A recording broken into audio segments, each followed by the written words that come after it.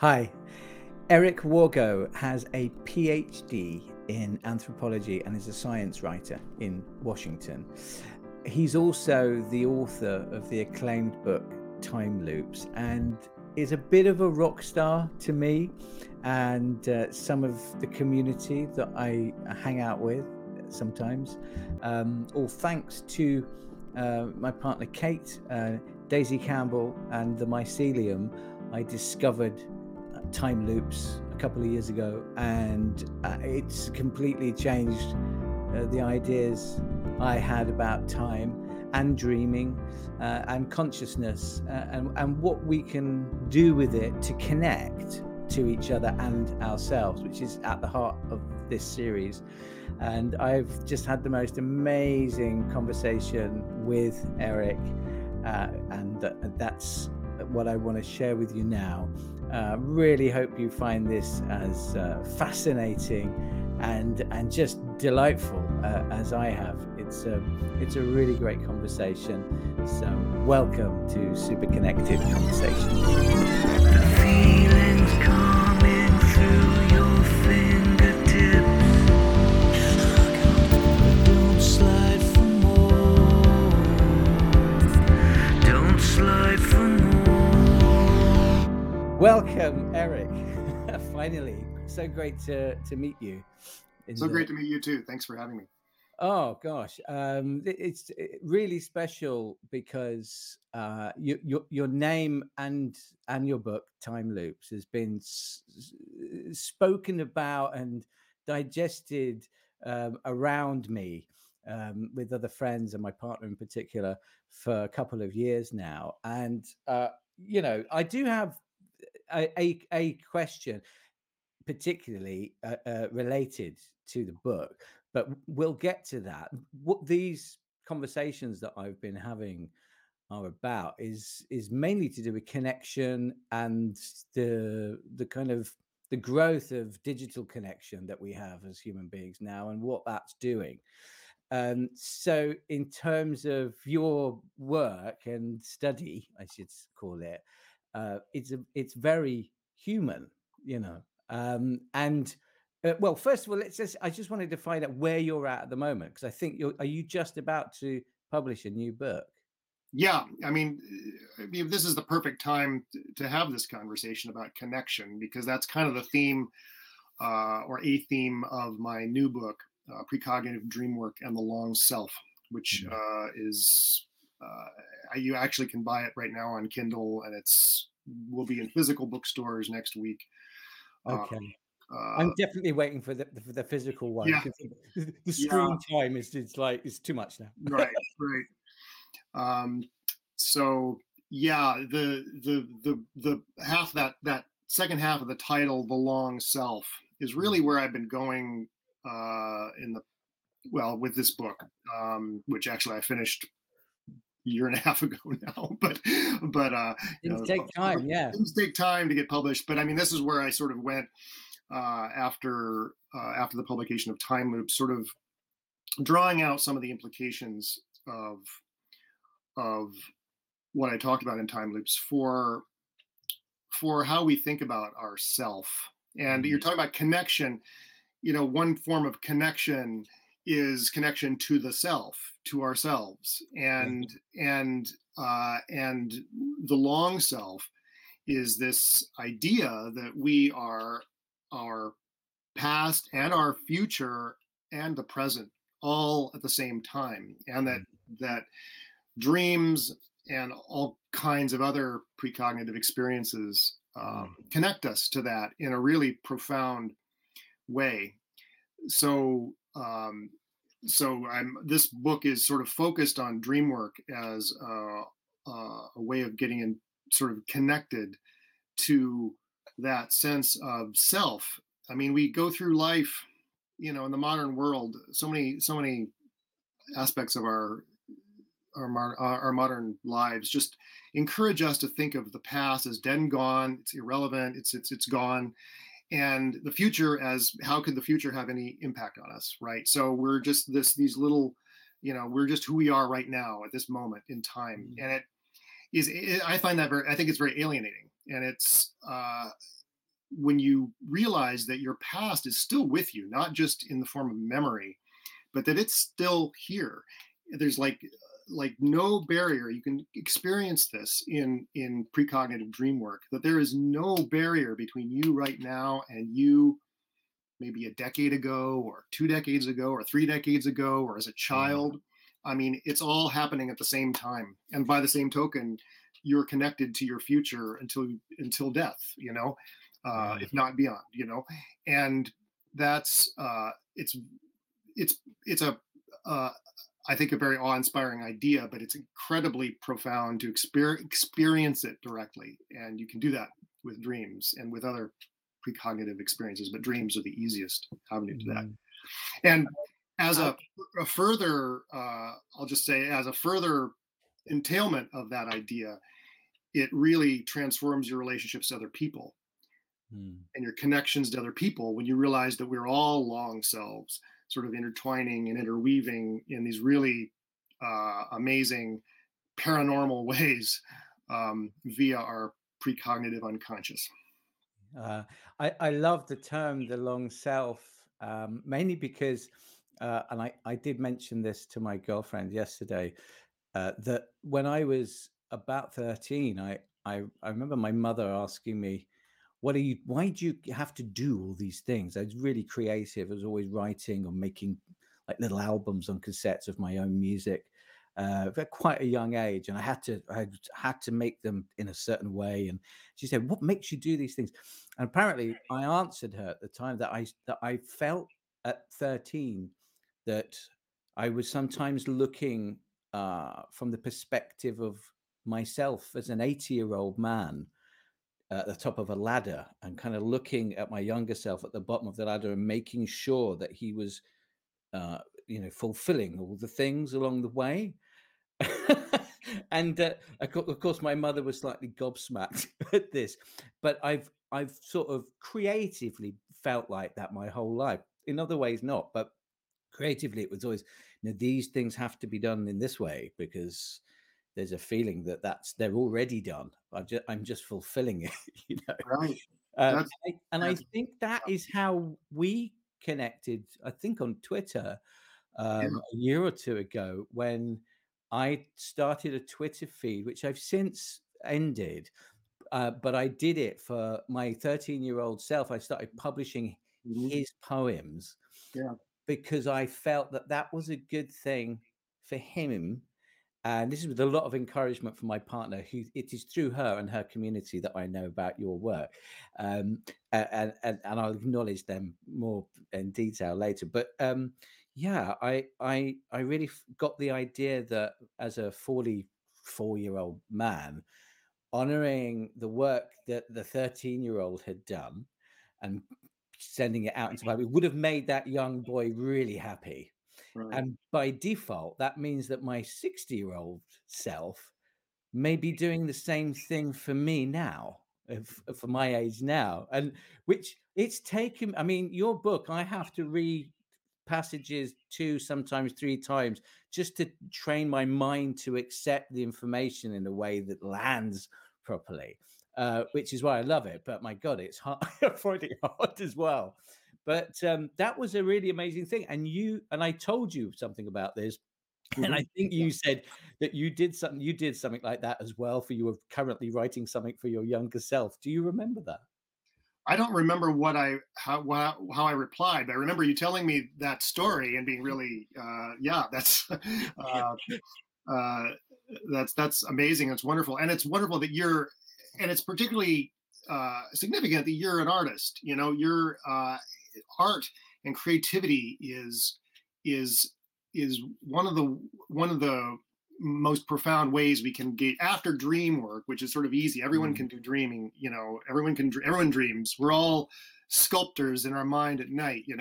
But actively engaging in the arts, in some way, some form of artistic expression in our waking life is mm, the next way to uh, to engage this, to engage the long self, and uh, to experience this. And in fact, that's where I'm working on now. Is in fact a book on precognition and creativity.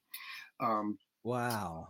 yeah. So I mean, the idea that you are, you know, not only engaged, helping out your, publishing your younger self's, poems, and that your older self is doing the same thing for you.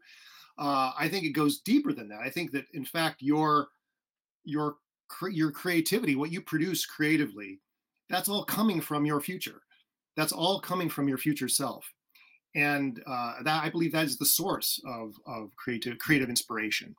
And so, yeah, And it's not everything it's not linear, is it? Because I think I would say probably most of the people I've grown up with, and me included, up until I read your book, uh, there's a sense that the future self is the end. That's the end of my journey. But it doesn't feel like that in your writings when you talk about our lives. Yeah, this is a conversation I have. A lot of people go, yeah, okay, this, my model of precognition is kind of rooted in the body. I'm a materialist in that sense, and that Yeah. the theory is that, this is really the brain, and so it doesn't really speak to these kind of larger spiritual questions about an afterlife, or consciousness surviving death and so forth. And so some people who they want to hear that message, so they're kind of like, they decide, well, I'm not, so what about, my life on earth? But it's like, really? I mean, I think, if people really stopped and thought about how, I don't know if I can swear on your show, but how Yeah, sure. fucking amazing our life on earth is, and how just astonishing these long selves are, that we these long bodies. That's the term used in I think it's Tibetan Buddhism that talks about the long body. Our long bodies have these amazing adventures over the, think about all the things you've done in your life just until now, and hope, God willing, you're only halfway only halfway to the end. Yeah. Our lives are incredibly rich. I mean, just amazingly rich. And when you add to that richness this dimension that we're only starting to explore now, really, which is that hey, the past, my thoughts today are actually affected my biography in my past, not only via dreams, but via whatever my creative things. I'll have a remarkable experience, and I'll remember, and I'll dig out like an old story that I wrote decades ago that was about this experience I'm having today. So there's no distance between your child self or your teen self and your present self, and vice versa. So I find it just an incredibly inspiring. Me too, and that really resonates with me because I often have songs that I wrote years ago that I don't really know what they were about, but they felt like they needed to be written or sung in the way that I'd written and sung them. And then years later, I sort of then something happened, and I went, "Oh, that's what it was about." Right. But in quite literally a lot of the time, in a spooky way. And synchronicity features hugely in your work. And I've just got I noted a few things down, which I just wanted to mention. They're personal things of mine, but they're things that I've heard you talk about, and it goes back for me to the mid to late 90s.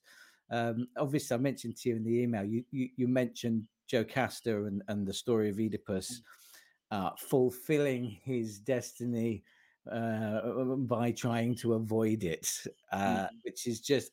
I called my band Jocasta for this very reason. I was fascinated in the idea that you could, and this is when I was 17, that you would not be able to escape some sort of fate, but then you sort of describe it the other way round, that it's the fate that is leading you towards it, or something. But for equivalent. Anybody who doesn't know, do you want to quickly explain the Oedipal sort of The story of Oedipus. journey? That bit of it. It's a longer story, obviously, but yeah. Yeah, well, and just briefly, the story of Oedipus is that an oracle, I think, foresees that an oracle foresees to Oedipus's adopted father. I'm blanking on his name. That your son is going to kill you and marry your wife and so on. And so he orders this baby taken to the wilderness and left in the wilderness to die. And of course, a shepherd or whatever finds the baby and brings him to the another city across the mountain, and where he grows up, and an oracle tells him that you're going to murder your father and marry your mother, and he doesn't know that he's adopted. Okay, and so he flees the city to avoid this fate, and winds up at a crossroads where this regal man comes along and winds up killing this man. And then various other things happen involving a sphinx and so on. But he winds up becoming ruler of Thebes, the city that he had actually been born in, and marries Jocasta, who was the widow of the man he murdered at the crossroads, turned out to be the king. And it takes him, of course, the play, Sophocles' play, is sort of I don't know. It's been compared to a kind of a detective story where the detective finds out he's the killer, That never thought of it like that. It's so interesting. I've told the same story, whatever that was, 23 years ago or something, in the 90s, in the music kind of world of interviews when you're in a band, and every single person kind of looking at me with this sort of, this is why you called the band Jocasta, and now I'm starting to think I only did it so that we could have this conversation now, because nobody understood it then, or yeah. Well, thankfully they didn't understand it, because if they had understood it, they would have said, "Well, this is really Freudian, isn't it?" I mean, that's because the Oedipus story was for Freud. I mean, that was his single archetype of the unconscious, really, that we were all acting out this Oedipus story. But for him, and this is a theme that I hit in Time Loops, and I return to it in the new book because it is so rich. The thing is, he did not believe in the idea of prophecy. Prophecy wasn't like he totally couldn't abide that idea of prophecy. And so, and for him, that was just this superstitious old thing that, well, no one cares about that. What was interesting to him was the idea of marrying your mother, killing your father and marrying your mother. And so that all human psychology is all about that. But, really the story is about someone trying to evade their fate, trying to evade prophecy, and fulfilling it in the process. Well, that's exactly what Freud did. Freud evaded the whole issue of precognition in his dream book and everything like that. He was denying constantly that dreams could be precognable, and he wound up like living this fate that he had foreseen in a dream and didn't realize it. But so if anyone had known, luckily Freud was way out by the time no one knew about Freud when you were naming the band Jocasta, but anyone who knew Freud would have gone yeah, right, yeah, of course. And then after that, after the band had split up, I started making music at Shakespeare's Globe. And I was exposed there to the whole world of 16th century alchemy, Hermes Trismegistus, and Giordano Bruno. Yeah. And of course the book, Francis Yates' book, The Art of Memory, suddenly came into my life, and this was via some incredibly magical, creative people working at that theatre that I was involved with at the time. And I've heard a couple. Obviously, I've been listening to your not podcasts, YouTube videos and stuff of interviews, and you're mentioning these things that I kind of not forgotten about, but have not really paid attention to. and it's been crazy just how much of that period that I think probably maybe you discovered the book in the 90s as well. Is that right? Yeah, it was. It would have been. I discovered that book actually as an undergraduate in college. It was probably 87, something like that, 88, and it made a big impact on me then. And then I don't know. It was sort of planted a seed, and then I spent a couple of years in Prague in the mid '90s, which is when a lot of Americans and Brits were kind of living in Prague as expats at that point. And that, of course, is the center of alchemy. And there was an alchemical conference while I was there, and that kind of like reconnected me to all that hermetic stuff, all the stuff you're mentioning, Giordano Bruno and the Art of Memory, and Yeats, and that kind of like that reawakened interest really, boy, that really consumed me as a in my 30s and 40s, and kind of prepared the way for me to get into studying the paranormal.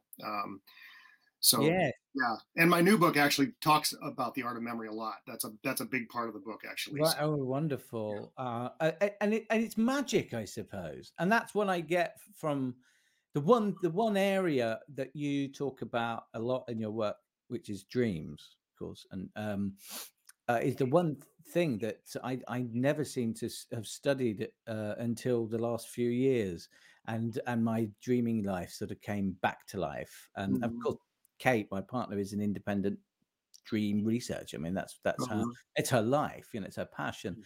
And I'm sure I said, is there anything you want me to ask? I don't know what I'm going to talk to Eric about really. And she said, well, that's, just turn up, and then you'll find out why why you're having the conversation.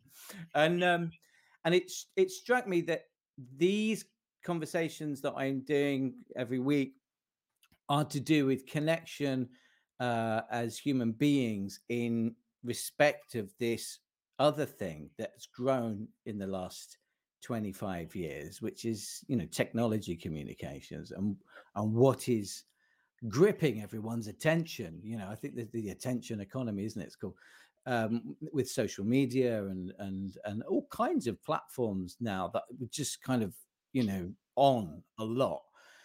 And then it struck me that so much of what you're talking about is consciousness and magic, I think, and dreaming and very human activities that you don't need to charge up something in a wall socket to make work. The real stuff, let's call it. Yeah. And so I wondered how you feel. I see your work. Since when did you leave college? Was that early 90s, mid 90s? I grew, yeah, 89, 89. Yeah. Yeah. So you've really been working on this. I don't know what to call it, but ways for us to understand how our brain communicates with itself, and how that affects our life, at the same time as the technology revolution, the digital revolution, has been accelerating at that other pace. And I kind of see your work and that work going together. And I wonder, is there a natural point where they can be together and work together, or do you see those as very separate? I don't know how to answer that question. Well, as you're talking though, what I'm thinking about is the incredible ways that all the forms of connection you're talking about, social media, email, and so on, the incredible ways that precognition operates in these new media, these new forms of media. And this is actually something that the ufologist Jacques Vallée noticed back in the 70s when he was working on the first iterations of the internet and computer networks. And these were little, 2-node or 3-node networks, connecting a couple people across the country. But he was noticing that ESP seemed to like be really activated by these connections, and so this was something that he wrote explicitly about, and in fact he even did a couple studies of sort of ESP via email or early. I'm not sure if it was email chat rooms, kind of early kind of chat room type things. Wow, I love this. Go on. Yeah, and and this is, man, this is totally a thing. ESP is really, I consider, I'm interested in precognition, specifically, and it is so charged by virtual connections of whatever kind. You can, if you're connecting to someone, via email, say, who is at all attuned or interested in, synchronicities, whatever, dreams, open to this stuff in one way or the other, magic, if you want to call it that, your connections become an ongoing paranormal experience. And, I have people that I email with that, like, I'll have a dream, or I'll have some kind of random obsession, and it exactly corresponds to an email I get from them, but it'll be reciprocal, because they'll be telling me about, I had this funny dream, that blah blah blah blah, and I go, oh wait, it's this, and I'll send them a picture or something like that, and I'll turn out, oh my god, that's what I dreamed about. So this kind of reciprocal ongoing connection becomes this fertile ground for these kinds of constant paranormal experiences. I use the word paranormal because as just sort of a category. I mean, I don't really consider them paranormal. I think they're normal. They're human, but they're amazing. You've got me smiling about emails and social media for the first time in a while. Yeah, maybe this is what it's about for me, I think. Yeah, and now people.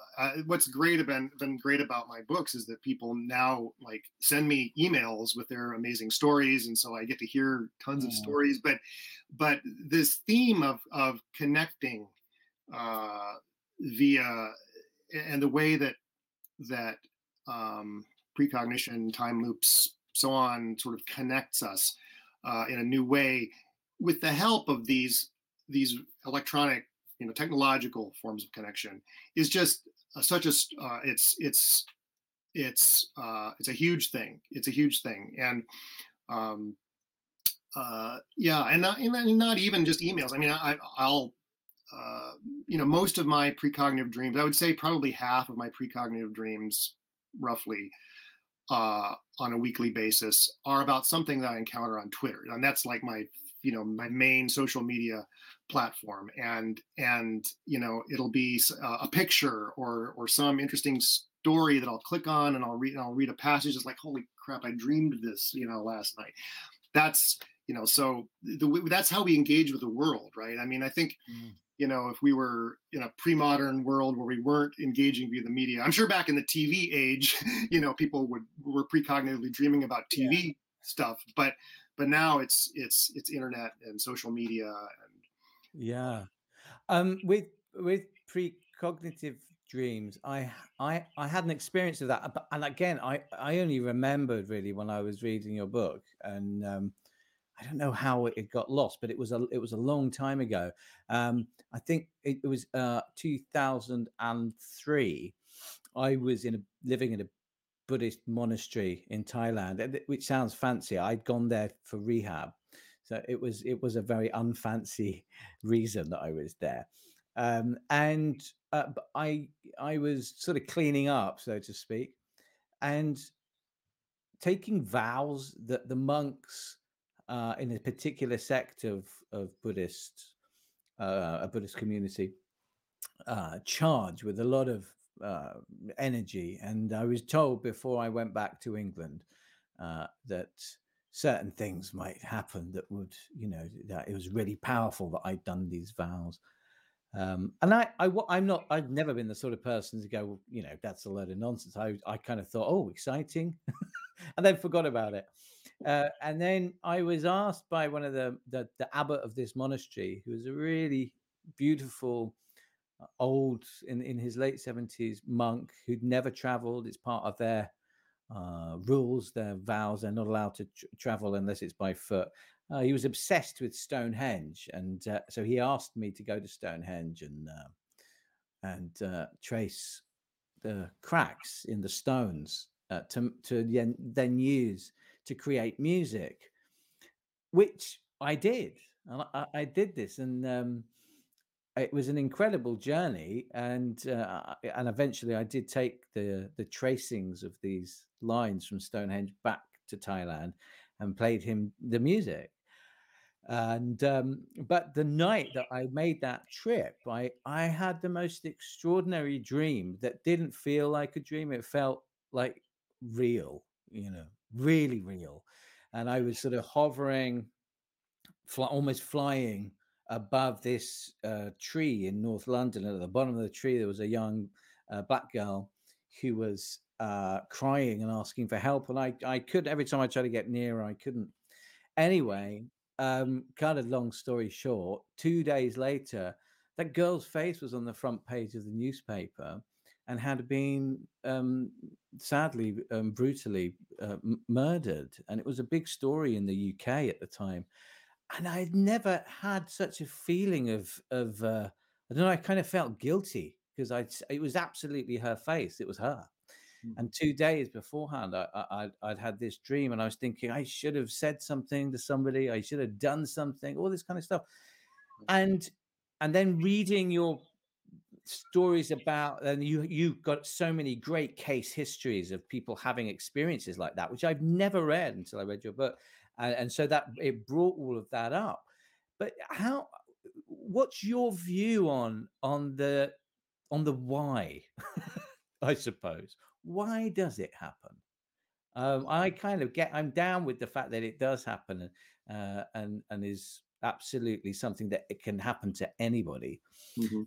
But why do we get to see some things that are not in the what do you call this time, the present, I suppose? Mm. Do you know what I mean, Eric? Mm-hmm. Yeah, absolutely. And this is that.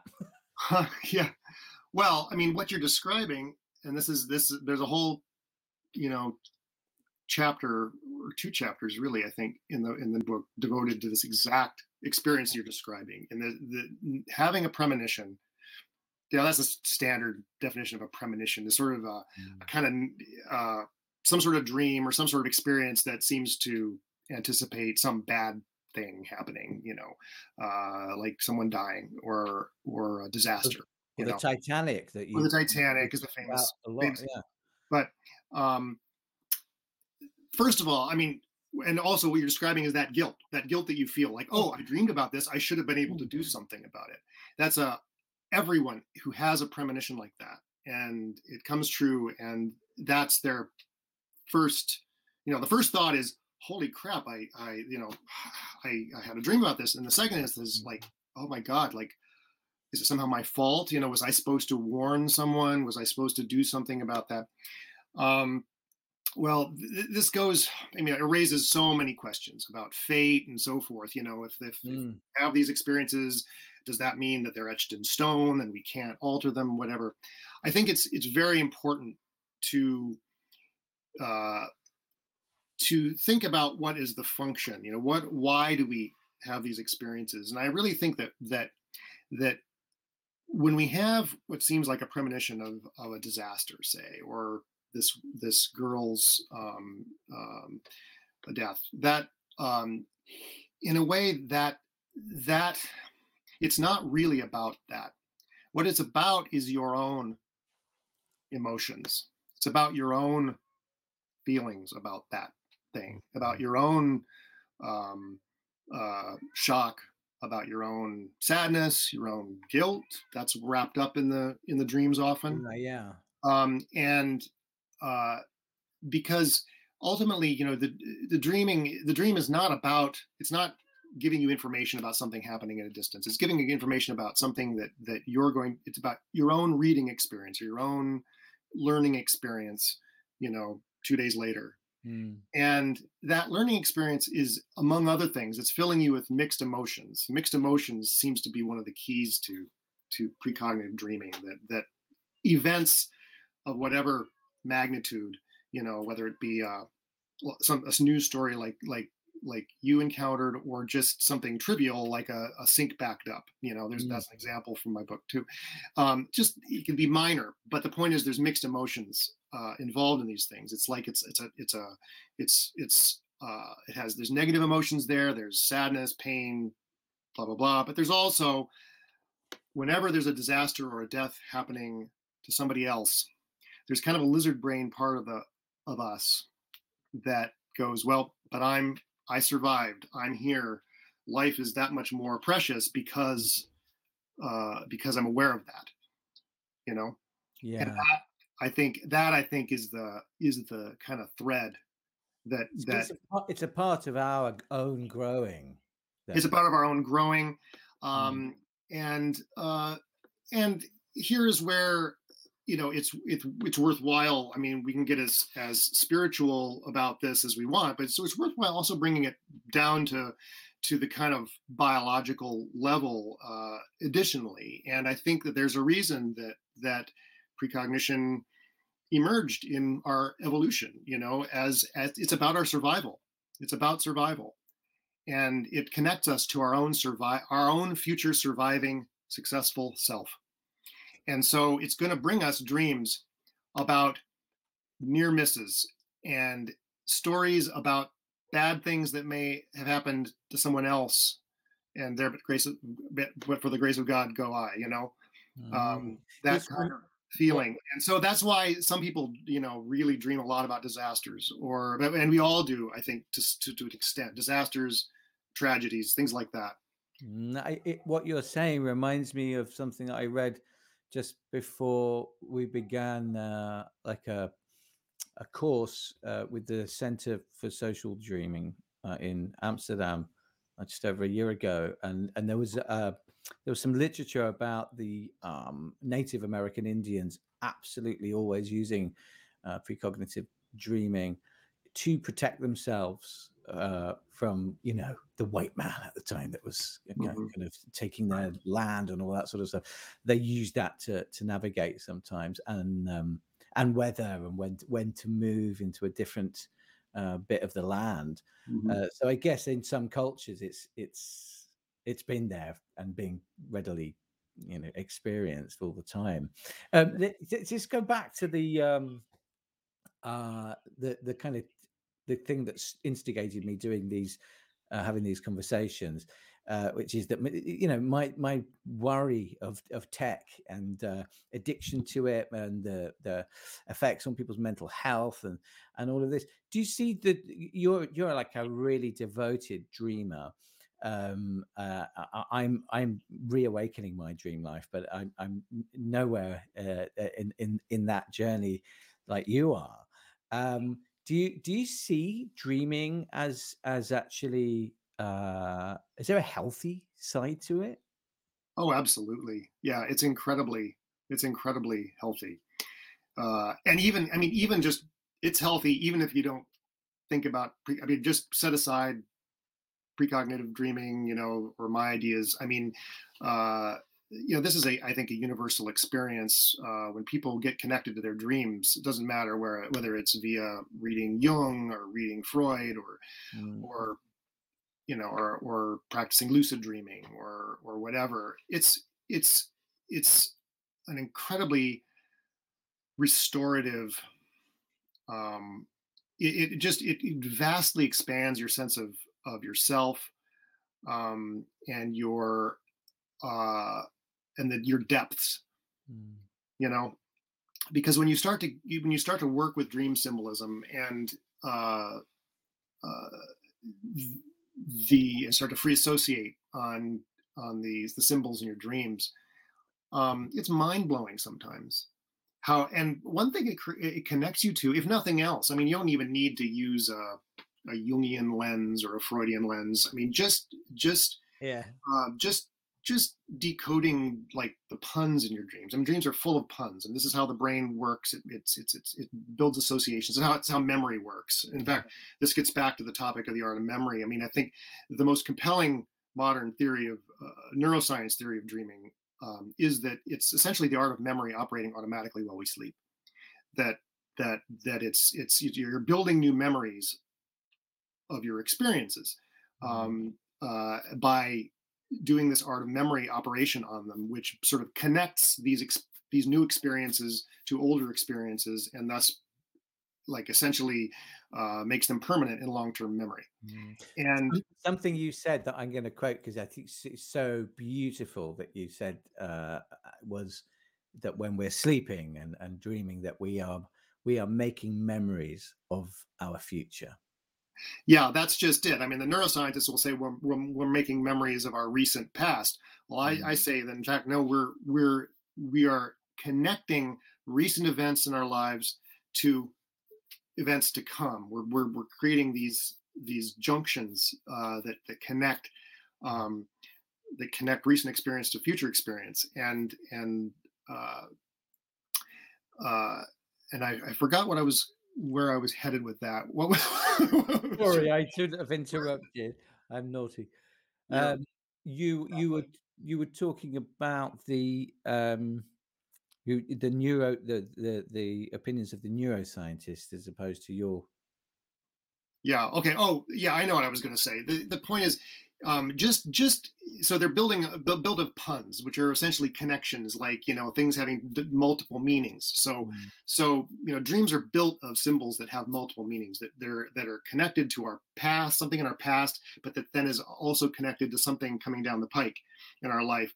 And sort of creating a little symbol based on that. And when you just experiencing that, just experiencing the punny nature of the unconscious itself just like vastly expands your sense of your own creativity, especially if you're not a creative person, to like start writing down your dreams and thinking about your dreams and realizing, oh man, I may not have thought I was a creative person, but wow, my brain sure is creative. And I'll give you one example, and this isn't even just ignore the idea of precognition in this. This was a dream that a friend, I've been interested in dreams for decades, and if, this was over 2 decades ago now, long before I was interested in precognitive dream work. A good friend of mine, we were at a party. It was a party of one of her fellow students, and she said, "Yeah, I had this dream about a really disturbing dream. I want to tell you. Like, I had a dream that my sister, she was giving a dinner party, and she appeared just as her head on a platter, on an appetizer tray with like toothpicks stuck in her forehead. It was just her head. It was like this very gruesome image, and she was like felt very upset by this dream about her sister." Well, I knew when she was telling me this, I already knew that my friend had a lot of ambivalence about her sister's achievements. Her sister had just gotten married and bought a house and all these things that my friend was nowhere near doing in her life. Okay, so she felt jealous of that, and I told her, well, your dream is just telling you that your sister is ahead. You know. Oh, this is reminding You know. me of yeah. This is reminding me. And she's Yeah. and her jaw dropped when I told her this. It's like, oh, It's duh. language, man. The language thing. It's language. Philippa It's Gilbert talked about that in her book, right? yeah, Liminal dreaming. This how language can create words out of all kinds of other imagery, right? right. In the dream. Yeah, it's a basic operation in dreams. That's why writing down dreams is so important. It's not enough to just sort of tell the dream to someone. And I think it's not actually very valuable to just speak it into a tape recorder, which some people do.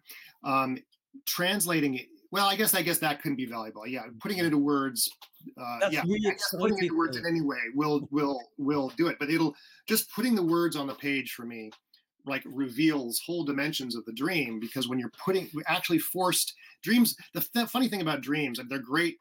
Dream work is great practice if you want to be a writer, because it forces you to express very complicated, weird ideas in a linear sentence, and when you do it with that dream, that process will reveal all kinds of puns that are embedded in the dream.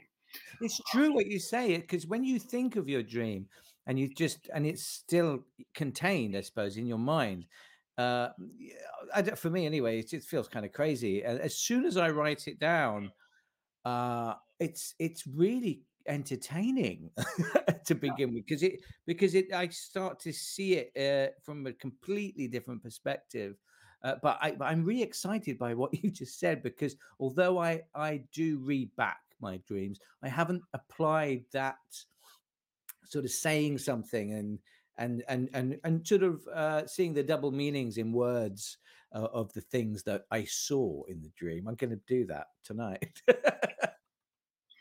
Yeah, it's just amazing. It just reveals how incredibly witty we are. We're all capable of just beyond Shakespeare level Yeah. wit. And in fact, it's our unconscious. That's just who we are. That's how our brains work. Our minds, our brains, what do you want to call it? Are geniuses. I mean, we're Mm. all geniuses, but yet we go through life, just putting on putting on our drab clothes and going to work and pretending that we're just these, little um, schlubs going about our day, and we're so much more. And so dream work, forgetting even precognitive dream work, just any kind of dream work awakens you to the richness and genius Mm. of who you are. You become creative, whether you're in a creative sort of job or Right. if it's that's part of your life or not. And I think this super connected, which began life as a single song, and then became an album, but it's a visual album, and this is part of the research for it all. I started working on this 2 years ago, and out of one person, then connected to another person and another person, with so many synchronistic events, until it grew into I don't know, like 30 to 40 different people working on this project with me, which I've not shared yet. But like you, probably started working on at the same time as your next book, which is coming out this year. This is when I'm putting what I did. But the connections between people that were really creative and some that hadn't been, but then became so, Mhm. it was actually a bit, looking back on it, is a bit like a dream. You know how in a dream, when you wake up and you recount and you go, yeah, well, that can't happen in real life, but it's kind of cool. It was like that in real life. What I've gone through, and so it's interesting to try to then, I don't know, to take that as an example of our dreams being kind of keys to connection and creativity. Yeah, yeah, Man, I can't wait to read the new book, so I can get that next week, can't I? yeah. Well, you can pre-order it now from I'll your get it. I'll get internet it. bookstore of choice. I'll get it after this. Yeah, Um, and then, just because we're on creativity, does creativity amplify synchronicity? yeah. I think so. Definitely. Yeah, It does. definitely. I mean, that's my experience. I think that's anyone's experience. When they're doing any kind of creative work. It's like I write. My creativity nowadays is just writing nonfiction. Books or articles or whatever. But inevitably you have that what we researchers call the library angel, which is you're troubled by a problem or you're stuck, and then you just pick up a book at random from your bookshelf and it opens right to this page of this quote that's like answers your problem or is exactly what you needed.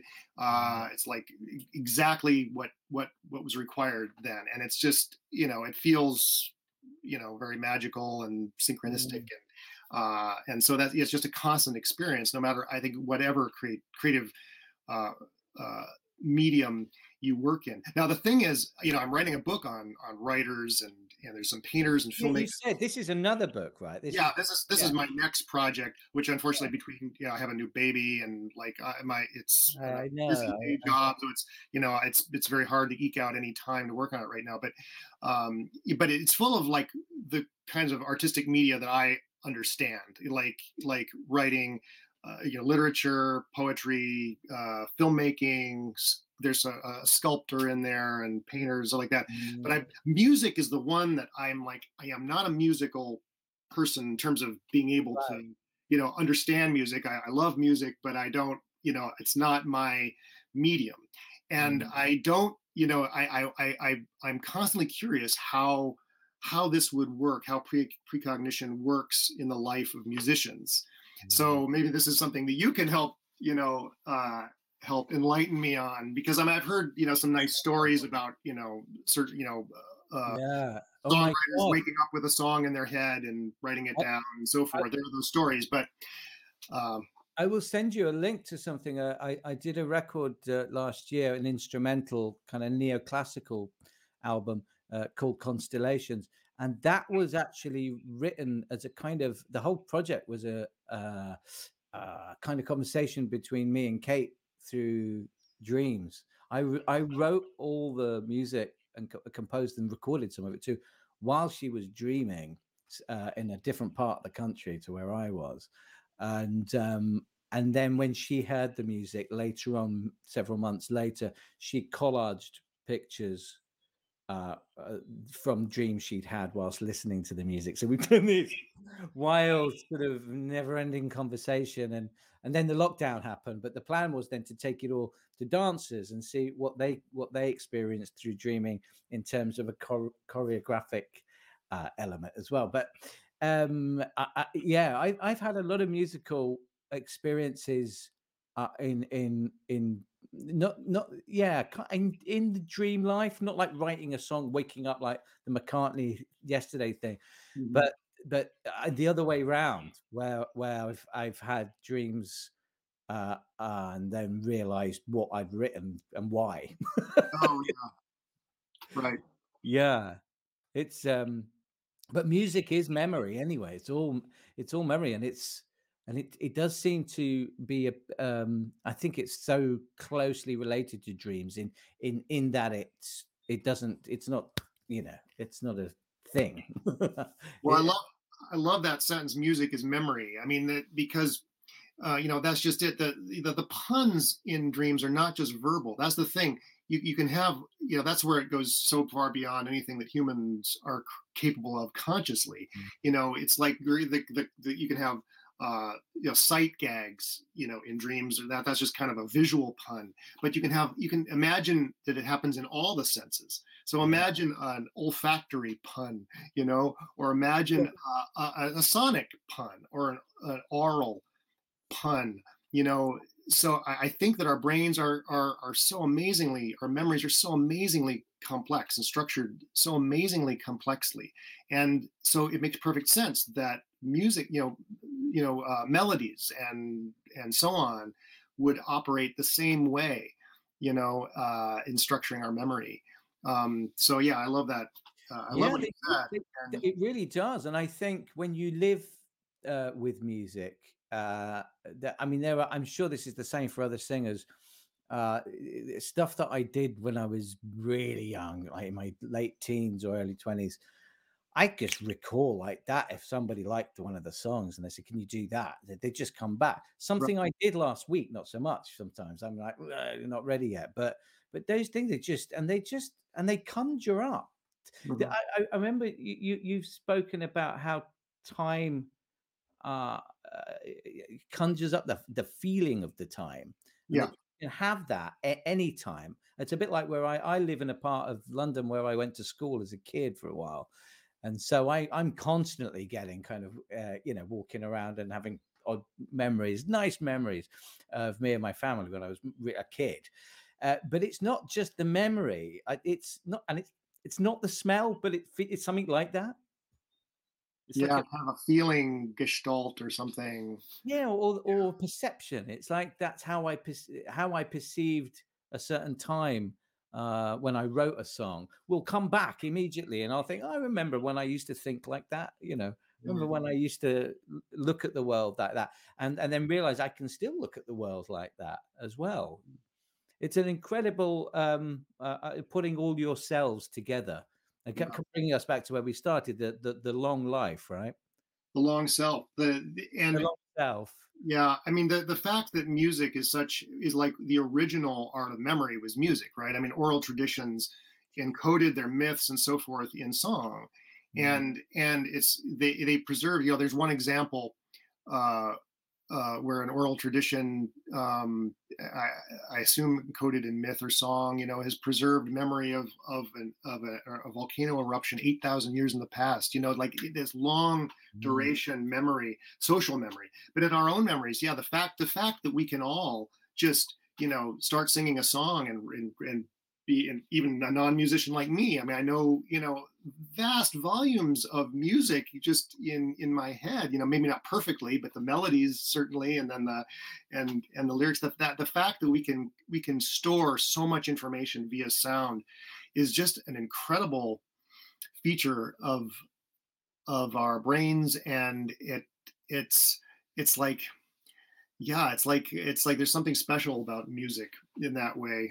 And Eric, I'm going to send you some information about the method of making music that I learned in the Buddhist monastery in Thailand. Oh, I would love that. Because what they had some scientists that came over to do experiments on people that listened to music being made like that, Right. and what it showed that it actually opened the pineal gland, which is, as you know, that's the gland that opens when we dream and when we sleep.